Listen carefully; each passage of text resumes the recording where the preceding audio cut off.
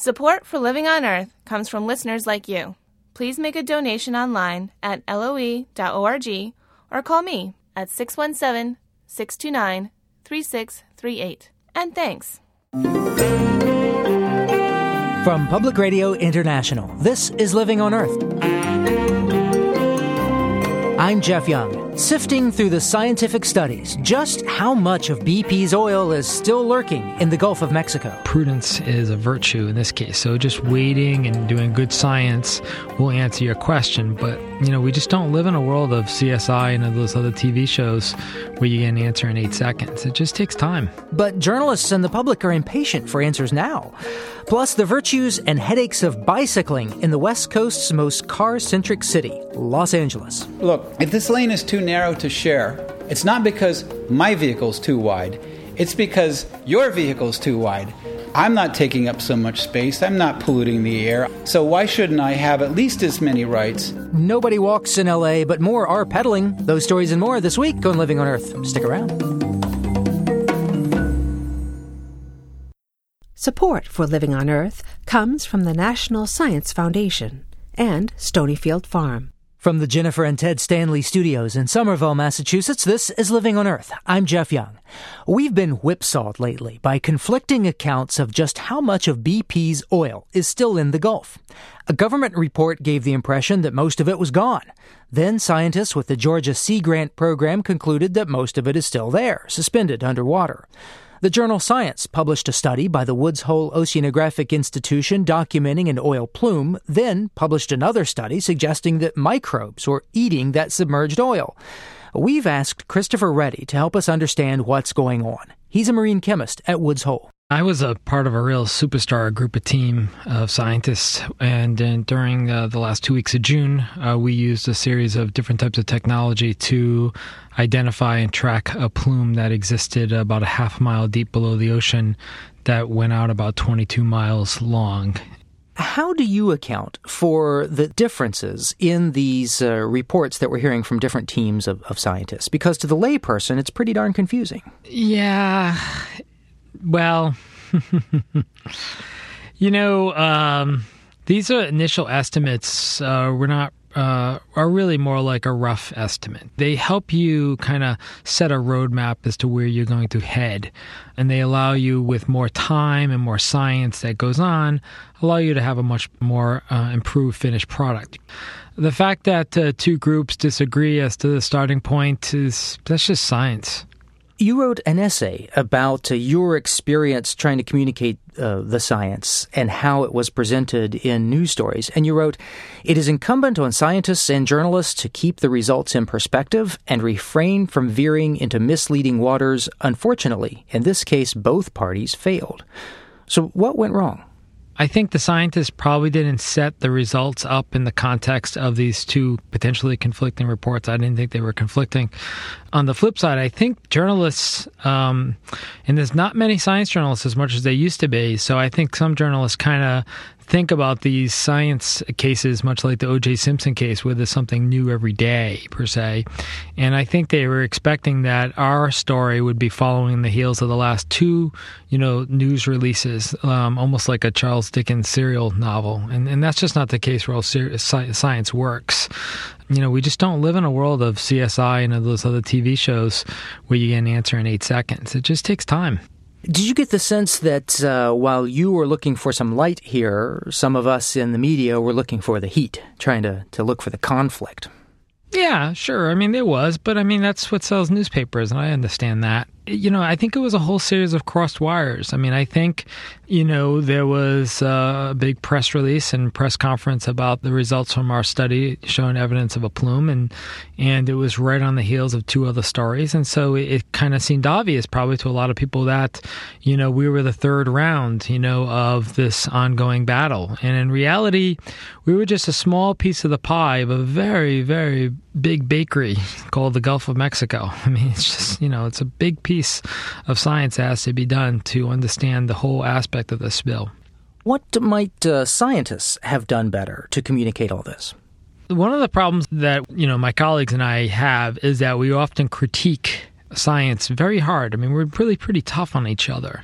And sometimes when we're asked by the journalists what we think of a paper, I might think it's a really good paper, but I may say, but I don't really believe in what they say in Figure 3. But that doesn't necessarily mean that I think these people are bad scientists. I think what's happening is that you'll get scientists speaking to a journalist and critiquing a paper like they're speaking to their office mate, and who would kind of take the big picture, where I think sometimes the journalist may magnify, that one little misgiving I may have. So what's the lesson there? Not talk to journalists, or change the way you talk to journalists, or what? No, I think that scientists would do well by understanding a little bit about what a journalist's life is, that your regular beat reporter, works on the time scales of 3 to 5, 6 hours. Regular scientist works on the time scales of 6, 10, 12 months. Many of the journalists, in the morning may be covering a car crash, in the afternoon an oil spill. And so I don't think the scientists understand the life of a journalist. And I think if they did, and they listened to the questions, they might be able to help out science better in the long run. They also have to understand that they have to say no. And they also have to say, I have no comment. And I think sometimes, we get so excited that somebody finally cares about what we have to say, they may ask a question that leads us down a path that, we really can't get out of. What can we learn here from previous spills, say with Exxon Valdez? How long was it before scientists really had their arms around what had become of that oil? Well, the Valdez spill, there was a very nice paper written by some outstanding scientists about 5 years after the spill who tried to answer all those questions. 5 years.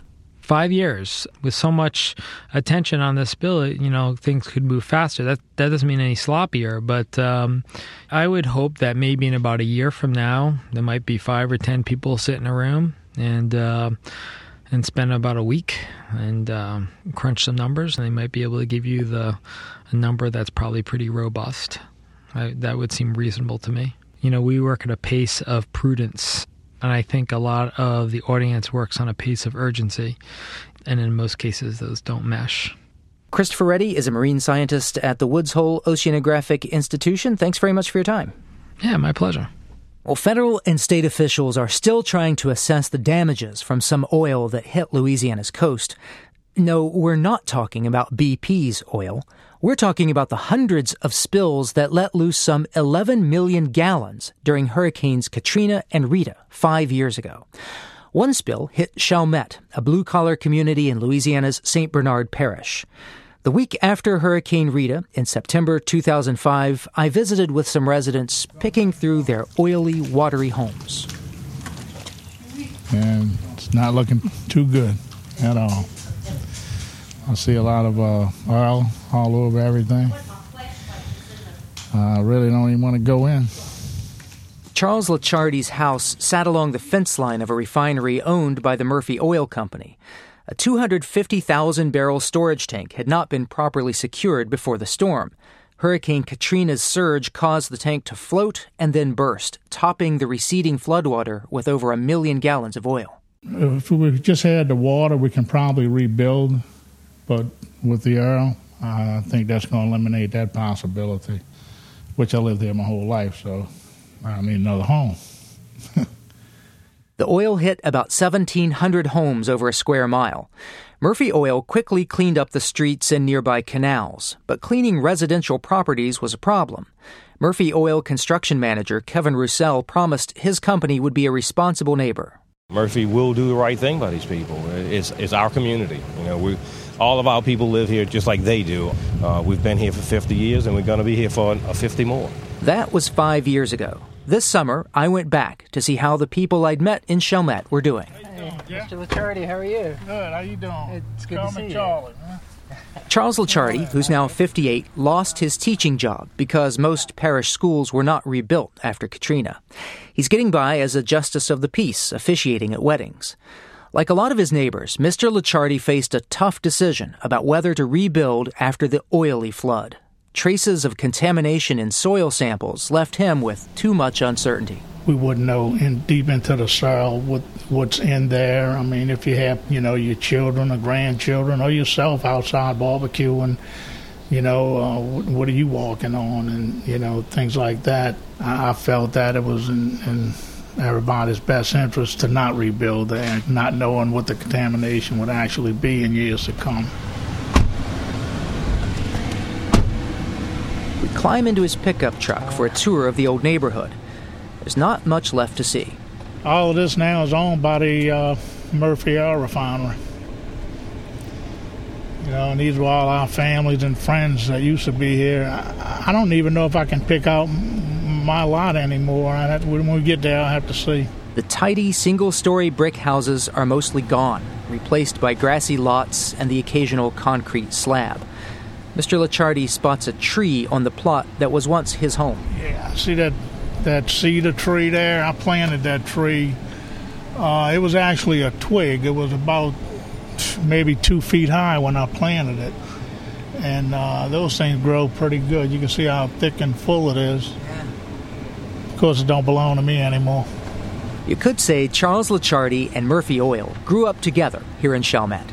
50 years ago, the refinery was about the size of an average gas station. Now it's a sprawling complex of tanks and smokestacks.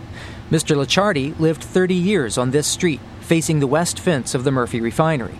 Before that, he worked the family farm on the east side of the refinery, on land his grandfather bought when he came to the U.S. from Italy. He just happened to get the ones on each side of Murphy, and we farmed it. When I was a small child, I remember picking tomatoes and corn and driving mules and whatnot, and all of this was real fertile land. We grew a lot of vegetables here, sold them at the French market. The farm is long gone. Murphy Oil continues to grow with land acquired in a class action settlement with residents after the spill. The refinery's building a new lab on the plot where Mr. Licciardi's mother and sister once lived.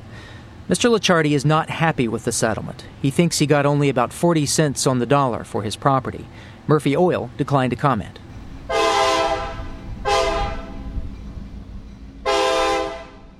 Mr. Licciardi and his wife now live in a small white trailer near the railroad tracks a little more than a mile from where his old house stood, on a short gravel road called Licciardi Drive. Murphy Oil is still their neighbor. The trailer's so close to the refinery they can feel the heat from the flares that burn impurities from the oil. Now the BP oil crisis brings on a strange sense of déjà vu. Mr. Licciardi's entire state faces the same lingering uncertainties about oil contamination that his community lived through. And the omnipresent ads from BP promising to make things right also seem eerily familiar. BP is going to be here until the oil is gone and the people and businesses are back to normal, until we make this right. They'll make it right. I'm not laughing because it's funny, but I'm laughing because it's outrageous. They can't make it right. They're not going to make it right. They'll make it right for them, but for the people, I doubt it very seriously. I've lived through it, and it hasn't been made right for us, and I don't see them making it right for anybody else other than themselves. See pictures of Chalmette then and now at our website, loe.org.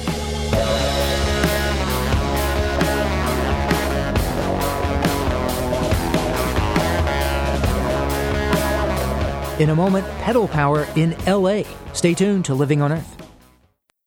It's Living on Earth. I'm Jeff Young. And we already know that air pollution harms hearts and lungs, but a study in the journal Environmental Health Perspectives adds a new hazard. Air pollution could also lead to type 2 diabetes. A long-term study from Germany has some intriguing results. Dr. Wolfgang Rottmann is the study leader. He's a researcher at Dusseldorf University's Diabetes Center. Dr. Rottmann, welcome to Living on Earth. Hello. Now, your study followed about 1,800 healthy, middle-aged German women over the course of almost 2 decades in some cases. Tell me what you found. Yes, we have investigated the relationship between air pollution and new cases of type 2 diabetes in a cohort of 55-year-old women which lived in the industrialized Ruhr district of West Germany and also a control group in non-industrialized towns nearby. And between 1990 and 2006, 178 women were newly diagnosed with type 2 diabetes in this cohort. And we found that exposure to components of traffic pollution, particularly nitrogen dioxide and fine particulate matter, were significantly associated with a higher risk of type 2 diabetes in these women. Well, how might air pollution be contributing to diabetes? We think that inflammation plays an important role. We know from several studies that low-grade inflammation is associated with impaired glucose metabolism and also with type 2 diabetes, because these inflammatory markers impair insulin action and have effects on several cells that are related to the development of type 2 diabetes. There was a publication on an experiment that mice were exposed to air pollution, and there was also a control group of mice with a normal air. And what was interesting is that those mice who were exposed to air pollution had an inflammatory response. They had higher immune markers in the blood, and also what was shown in this study is that also they had disturbed glucose tolerance. How significant a factor do you think this is? I mean, what we hear mostly about is diet. Is this on par with diet in terms of your chances of developing diabetes? Obesity, low physical activity, a certain diet which all triggers stimulation of the immune system, and we think that traffic-related air pollution is another player in this concept. We know from several previous epidemiological studies that people who live in an urban region have a higher likelihood to develop type 2 diabetes than people in rural areas. And this is especially true in developing countries undergoing rapid industrialization. We found that diet or physical activity do not completely explain the increased diabetes risk. So there's something about air pollution that's causing our bodies to respond with this inflammation, and there's something about that inflammatory response that's leading us to be more vulnerable to diabetes. In a sense, yeah. And what comes first is the question. First inflammation, and then you have some air pollution and you get diabetes. I think it's what we call in medicine a multiple hit. So if you have several risk factors hitting in the same direction, like obesity, smoking, low physical activity, genetics, and then air pollution, and they all point into the same direction, that your immune system is activated, but higher than in healthy people, then this will make disturbances in the body, that the insulin action is disturbed or impaired, which eventually leads to type 2 diabetes. So we don't think that air pollution is the one and only factor, but it's a new one and another one, and as you said, a preventable one. And in your study, the closer someone lived to the highway, the higher their chances for diabetes.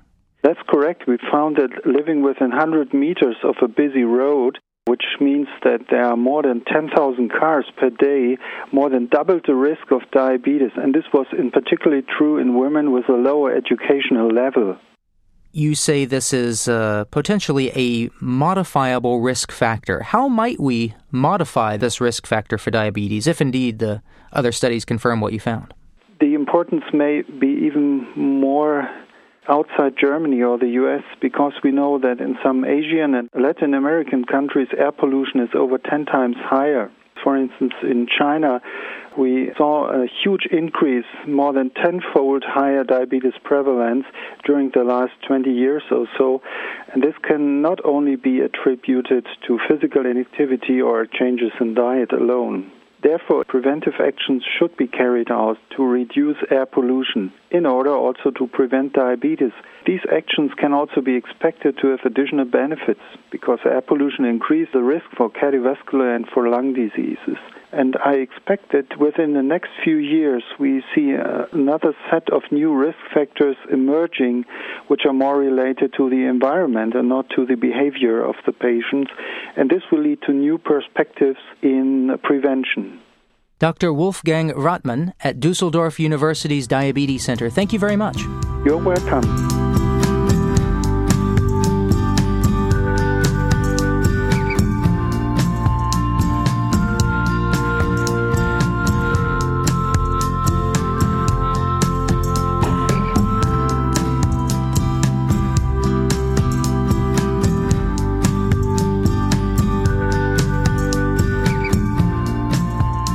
It takes guts to ride a bicycle in the nation's most crowded county, Los Angeles. It's not just the traffic, it's the run-down roads and the stressed-out drivers. Yet, more people than ever are commuting by bike. And now, thanks to one fateful broken elbow, cycling in L.A. may be getting some real traction. Living on Earth's Ingrid Lobet has our report. At the foot of the soaring Metro Transit Authority building, cyclists dismount and hand their bikes to a valet. Louis Moya, dressed in a Fender guitar T-shirt and glasses, describes what it's like to ride in L.A. Well, no bike lanes, cars opening doors, like just swinging them open without even looking back. Cracked roads, potholes, people driving really close to you, and they're honking to you, they yell at you, get off the road, get on the sidewalk. These conditions are what motivated a couple of hundred cyclists to attend a bike summit called by Los Angeles Mayor Antonio Villaraigosa. He opened on a solemn note. And let me just say, unfortunately, today a cyclist was killed in a traffic accident in the San Fernando Valley. That cyclist was only one of several to lose their lives on Los Angeles streets in recent days. One woman, 31, was pregnant. And the mayor recently had his own near miss. I was going 16, 18 miles an hour, hit head first, then hit my elbow. My elbow was the size of a grapefruit. It's shattered in 8 places and have a plate from my elbow almost about 2/3 of the way to my wrist. So imagine what would have happened if I wasn't wearing a helmet. The severity of the mayor's injury did not stop former Los Angeles Mayor Dick Reardon, a cyclist still at age 80, from goading him. So here's what we bought for you. It's a set of training wheels. But serious frustration has been growing among people who rely on bicycles across this vast city. The chance to describe the conditions they endure directly to city officials was without question a turning point. Brent Butterworth and several others stressed the hostility they often encounter from drivers. I was yelled at twice last night for making legal left-hand turns on my bike, and, I survived, but I left 2 drivers who now hate cyclists even worse. The problem is these people are running around with a set of laws in their head that they basically made up. They have no awareness of what bicycle laws are. The riders got no disagreement from Rita Robinson, LA's general manager for transportation. We have a car-centric mentality in the city. It is our hope to be able to implement a plan that we can be proud of on a regional basis, not to mention educating the drivers that you deserve to be there. Vehicle laws here give cyclists the same rights and responsibilities as cars. To publicize that fact, some cities are posting signs instructing drivers to share the road. When the message is painted on the street, it's called a sharo. Of course, a major priority for cyclists is more separate bike lanes and bike paths. And to that end, the mayor promised a 5-fold increase in new lanes each year. And at that rate, we'll build about 200 miles every 5 years. But in a moment that captured both the frustration and the flavor of this giant city, Ramon Martinez of the LA County Bicycle Coalition pressed the mayor to move faster. And Antonio, if you're really interested in moving quickly on bike lanes, there are bike lane projects in the downtown street centers that can be done in downtown Los Angeles, in dense areas that are transit dependent, today, right now, with your support. I got you, Ramon. In a way, the hearing was a culmination of efforts already underway. The city was already finishing up a bike plan. Los Angeles police have been paying more attention when cyclists complain of abuse. A new street sign warns drivers to leave at least 3 feet of space when they pass a bike. They're all responses to the growing number of people demanding safe bike travel. I'm convinced that we've at least tripled the number of people on bicycles in Los Angeles in the last few years.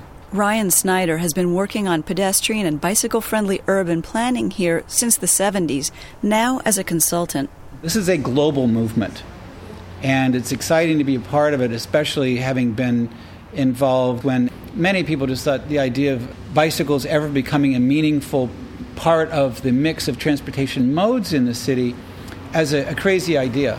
But Los Angeles is a follower, not a leader in this movement, and has a lot of catching up to do.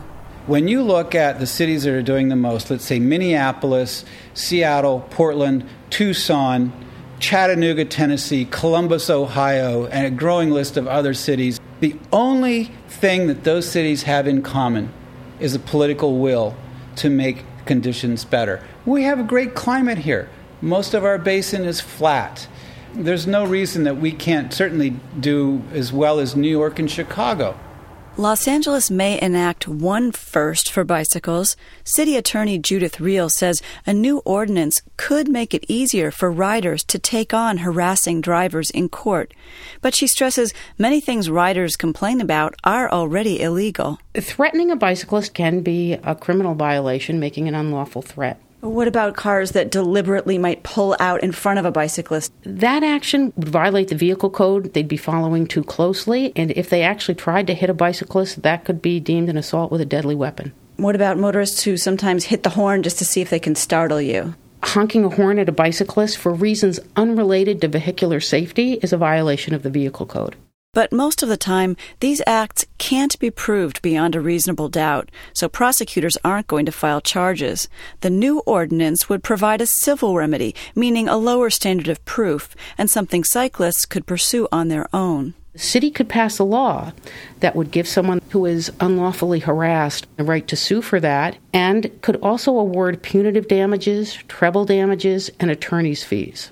Most cyclists, though, prefer coexistence to lawsuits, and some see this as a larger movement of public health workers, disabled and older people, advocates for school kids, coming together for more walkable, bikeable cities. On October 10th, Los Angeles will close 8 miles of downtown streets to cars. Other cities have done it, but it will be a first for this town, where for so long status has meant your four-wheel ride.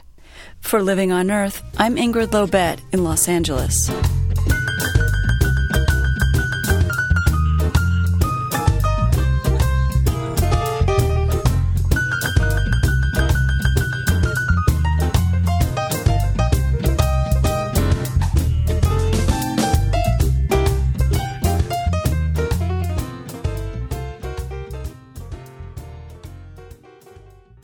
The terns that live on America's Atlantic coast are in trouble. The meager habitat that remains to them, beaches and a few nearshore islands, are highly vulnerable to human disturbance, especially during breeding season. Scientists say the best thing that people can do for terns is leave them alone. And if you do, as writer Mark Seth Linder found, sometimes terns will return the favor. Tern hovers, then tumbles from the sky. X marks the spot where she enters, a cross made of the splash of her spray and the splice of her wings. Beneath lies sunken treasure. She alone knows what to seek and where to find. Tern rises from the dark surface, her body shaped now like a V and mirrored in the V-shaped wake of water that strays behind her. V for victory. Though of all the boot and bounty of the sea, only a single silver minnow flashes in her bright orange beak. Tern does not spend her meager winnings, but holds, as if to savor. Tern tacks toward land. Others of her kind hail and sometimes join her. Just offshore, they come to rest on a buoy or piling, a transient place of mooring. Elaborate conversations ensue, words of greeting, sometimes angry warnings to gull or cormorant who've come too close. It is a warning heeded. Though all of these are many times larger, none dares approach these pirated roosts which terns have chosen for their own. Tern ignores them all. She talks to no one, her destination guarded, her counsel recorded only to herself until she hears, among all others, the one voice that is her polar star. Upon a waste of pebbles and shells, one waits lonely. It is her daughter, fledged but dependent on her, the features of the child bird softer. Plumage, indistinct as if to hide her. In plain sight only her mother finds her and feeds her with a kiss, bill to beak. Then leaves to seek what other valuables lie out on the shoals of the deeps. And daughter cries as if she will never see mother again, as if she knows. Then child Tern's worst fear comes true. The day is coming when fledgling by herself learns to fend alone or perish.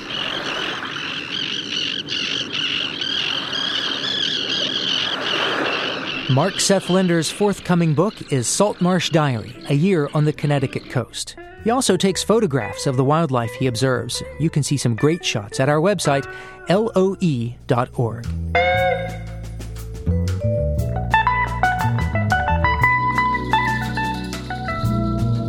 While you're online, stop by our sister show, Planet Harmony. PH has a profile of former White House Green Jobs advisor, Van Jones.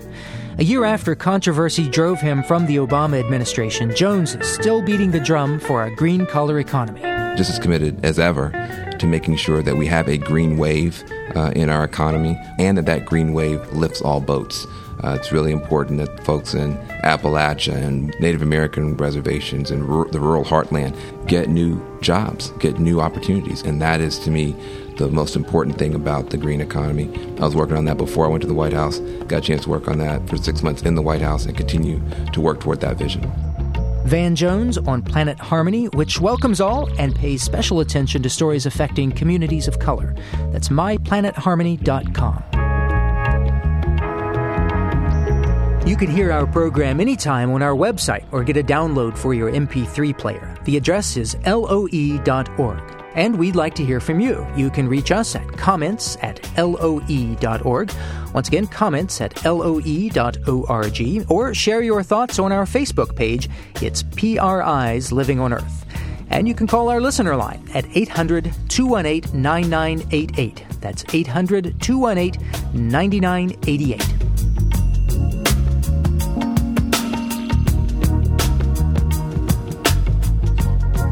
Just ahead, hitting a new low, the world's deepest cave. Keep listening to Living on Earth. Support for the Environmental Health Desk at Living on Earth comes from the Cedar Tree Foundation. Support also comes from the Richard and Rhoda Goldman Fund for coverage of population and the environment, and from Gilman Ordway for coverage of conservation and environmental change.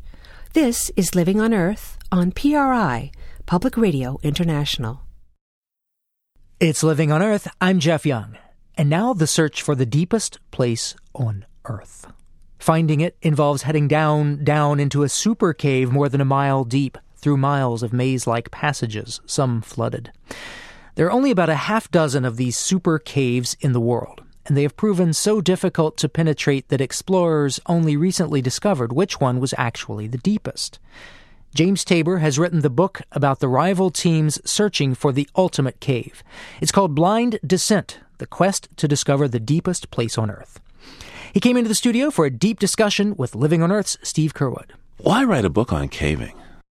Because it was the greatest epic of science and adventure and exploration that no one ever heard about. You know, we know immense amounts about Edmund Hillary, Armstrong and Aldrin, Shackleton, Perry, Scott, those people. This happened in 2004, and it went completely under the world's radar screen. And I thought that they deserved recognition, first of all, and also because the eighth continent, the underground world, is so fascinating. I've sampled enough of it to know that I thought readers would really be enthralled by this magical underground world. Now, you describe caving in super caves as climbing Mount Everest in reverse. Yes. What do you mean by that? Well, the expeditions that descend into these super caves involve scores of participants. They're on site, not just for weeks, as in Everest, but for months. They cost hundreds of thousands of dollars.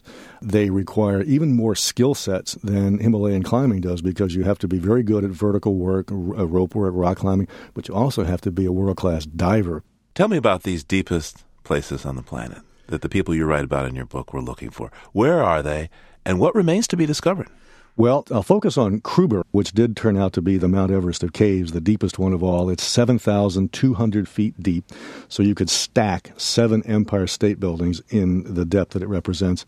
Kruber is located in the Republic of Georgia. It's about 2 miles of travel through various passages and sumps to get to that bottom. Explain a sump to people. A sump is a flooded tunnel. It's a remarkably cold cave. The water temperature in Kruber is 32 degrees Fahrenheit always because it's fed by glacial melt. Air temperature in the summer is about 38 degrees Fahrenheit. But they prefer to climb in winter because there's less chance of flooding, and so then the air temperature is 0, which makes terminal hypothermia in Kruber a really serious possibility. I think the defining characteristic of many great supercaves are the vertical spaces. There is a pit in Kruber called the Grand Cascade, 500 vertical feet, just like that.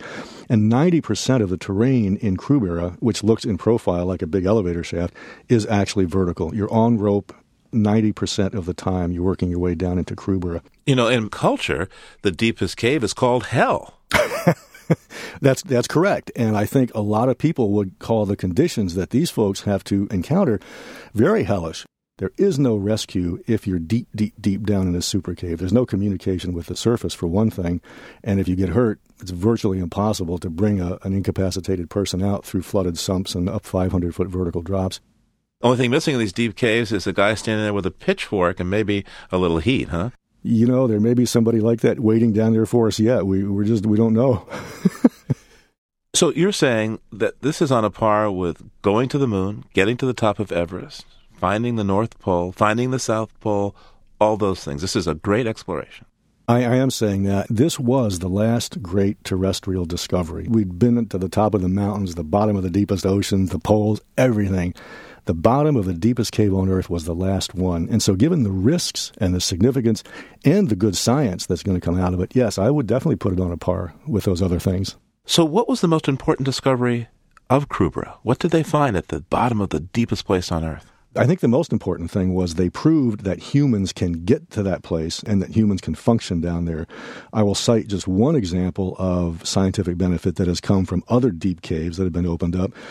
They've brought out life forms called extremophiles, microbial life forms, and in the laboratories they're breeding new families of antibiotics from them, which are proving effective against our worst, most drug-resistant bacteria. So what's your favorite story from your book? It has to do with a relatively young caver named Emil Vosch, who was one of the team that finally bottomed Kruber. At one point, deep in the cave, he came to something called the Death Sump, which required a breath-hold dive through a sump about 10 feet long. So it wasn't very long, but it was only 30 inches high, and it was only 18 inches wide, which is the width of your computer keyboard. Or a coffin, maybe. Or a coffin, exactly. And in fact, he got hung up, and he almost did die. But he extricated himself, came back out, went through a second time, and made it. And I think that grit, that persistence, that refusal to quit just epitomized everything about super caving for me. If you could read the passage that you have here. Vosch had a premonition that he would not make it through, but he pushed on regardless. He hyperventilated briefly to blow carbon dioxide out of his system, held a last breath, and dove. His premonition quickly came true. He didn't submerge deeply enough, and, halfway through, his helmet caught on a ceiling obstruction. Panicking, he flailed back out of the sump and surfaced, unnerved and gasping. It had been one of the worst moments, perhaps the worst moment of his life. Cavers are nothing if not persistent. Calming himself, Vosch went in once again, taking care to go all the way down to the tunnel's floor this time. He cleared the ceiling, but found, terrifyingly, that the sump was so narrow that it pressed against the surface of his body and helmet. This was a very tight scrabble, while completely submerged, in zero visibility, 32-degree water. When he finally popped out the other side, there was a weird similarity to birth about the whole thing. The painful passage through a constricted canal, followed by shocking emergence from water to air in a cold room where waited an oddly dressed man with lights on his head. You know, I'm going to sound biased to say this, but I think you got to be nuts to do this. I mean, can you imagine diving? I mean, going underwater in a dark place where you also have to be able to climb. I mean, just the thought of that and the claustrophobia starts to rattle in my body. Yeah, it's not everyone's cup of tea by any means. You know, the darkness is absolute. There's not a single lumen of light. The squeezes that you have to go through, the immense vertical drops, the freezing flooded tunnels, and the increasing sense of isolation and aloneness. There's really some deep part of the brain says, oh boy, yeah, this is kind of hellish. And I think that with people at that level, there's this incredibly deep motivational urge to be first, to go where no one has gone before, and I think it may almost be irresistible. It's the human thing. Exactly. To be first. Yes. James Tabor's new book is called Blind Descent, The Quest to Discover the Deepest Place on Earth. Thanks for taking this time with me, Jim. Thank you so much. I've been really glad to be here.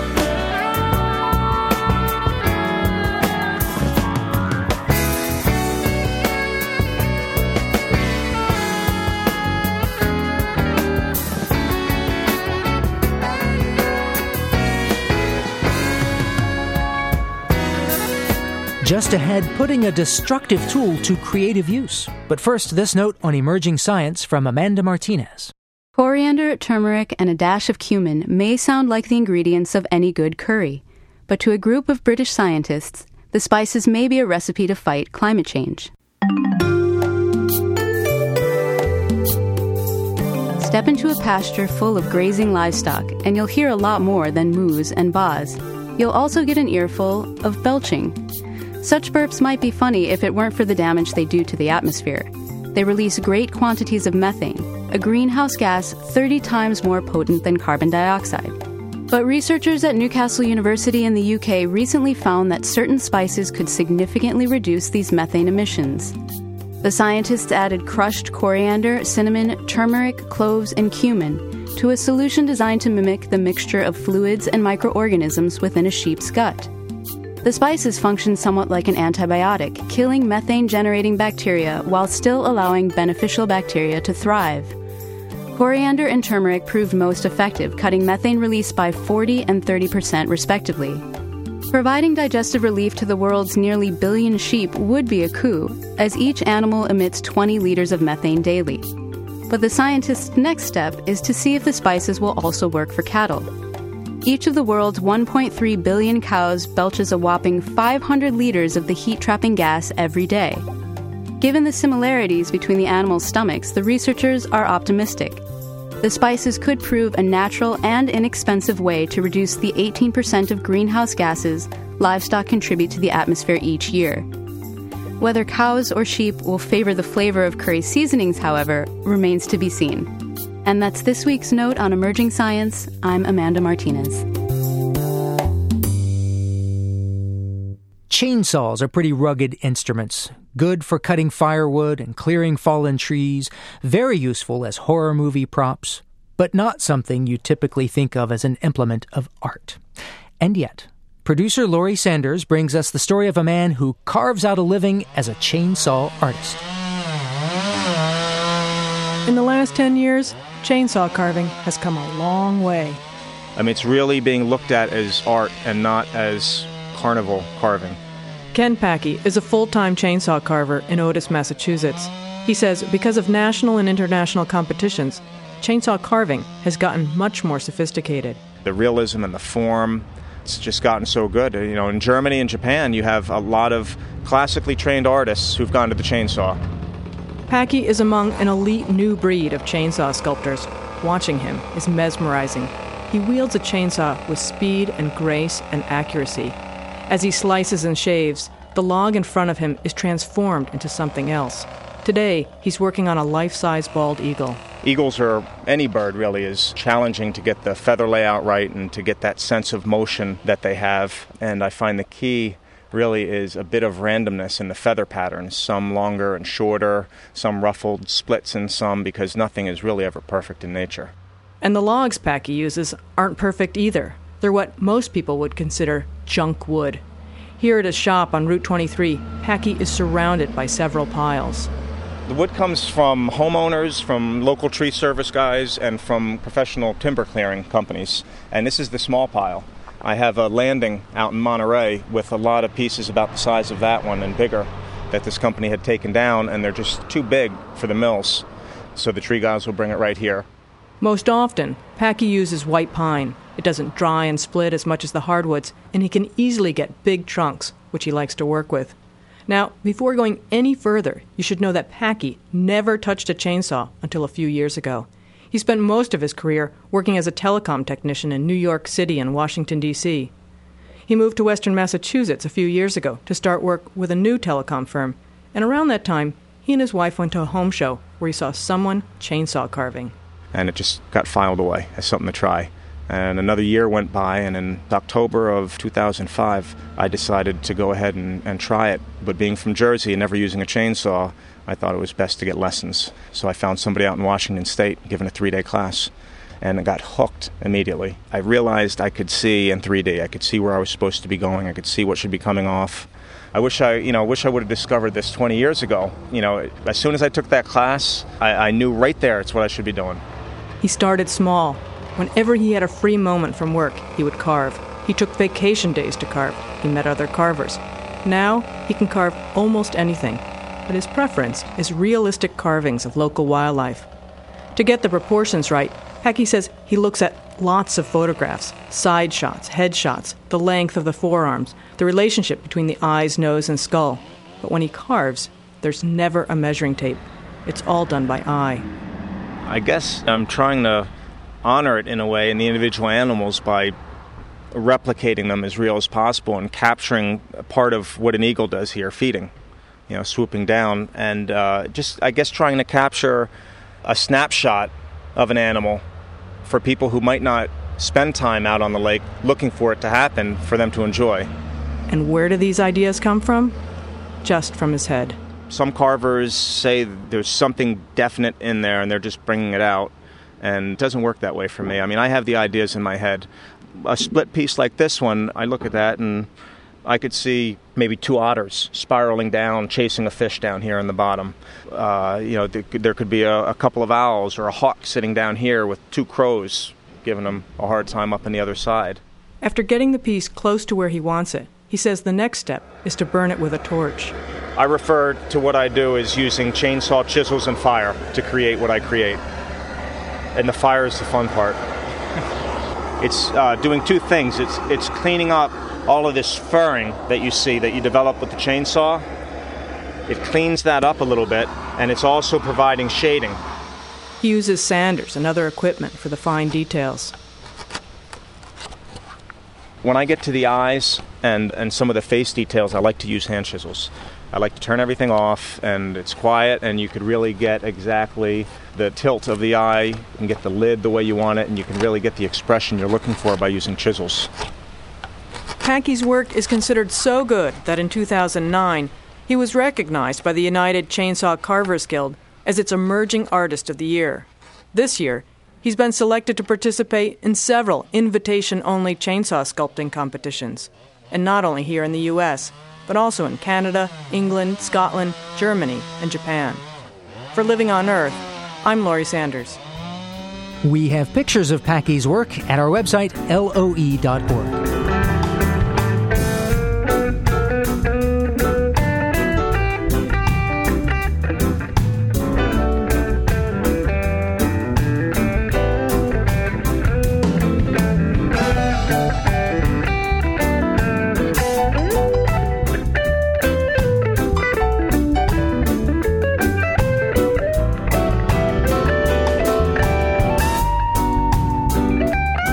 On the next Living on Earth, sea level predictions prompt California to rethink new shoreside development. We may decide that the best thing to do is have buildings that are specifically designed to only last 50 or 100 years, and then they can be disassembled, they can be moved away. Also, we continue our coverage of Louisiana politics. That's next time on Living on Earth. And by the way, if you're wondering about the results from the Louisiana race we reported on last week, there will be a runoff in the 3rd Congressional District race on the GOP side. There's a lot more at loe.org.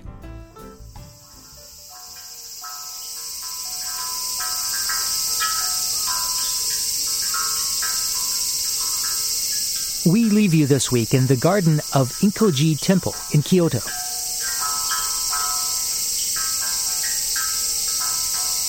Esui Kinkutsu, which literally means water zither cave, is an ancient Japanese instrument used for washing before the Japanese tea ceremony. Water drips from a stone basin into a buried ceramic bowl. Bamboo tubes magnify the dripping, creating a peaceful sound. On a summer eve, cicadas added their own rhythms. Steve Feld brought all these sounds together for what he calls a soundscape composition.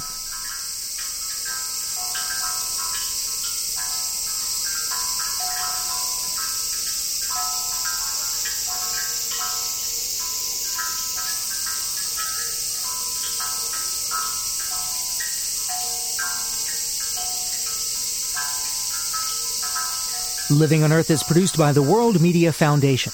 Our crew includes Bobby Bascom, Eileen Belinsky, Bruce Gellerman, Ingrid Lobet, Helen Palmer, Jessica Elise Smith, Ike Sriskandarajah, and Mitra Taj, with help from Sarah Calkins and Sammy Sousa. And this week we bid farewell to our wonderful interns, Amanda Martinez, Megan Miner, and Amy Nin. You've been fantastic, and we wish you the best of luck. Jeff Turton is our technical director. Allison Lirish-Dean composed our themes. Steve Curwood is our executive producer. You can find us anytime at loe.org and check out our Facebook page. It's PRI's Living on Earth. I'm Jeff Young. Thanks for listening. Funding for Living on Earth comes from the National Science Foundation, supporting coverage of emerging science, and Stonyfield Farm, organic yogurt and smoothies. Stonyfield pays its farmers not to use artificial growth hormones on their cows. Details at stonyfield.com. Support also comes from you, our listeners. The Ford Foundation, the Town Creek Foundation, the Oak Foundation, supporting coverage of climate change and marine issues, and Pax World Mutual Funds, integrating environmental, social, and governance factors into investment analysis and decision-making. On the web at paxworld.com. Pax World for tomorrow. PRI, Public Radio International.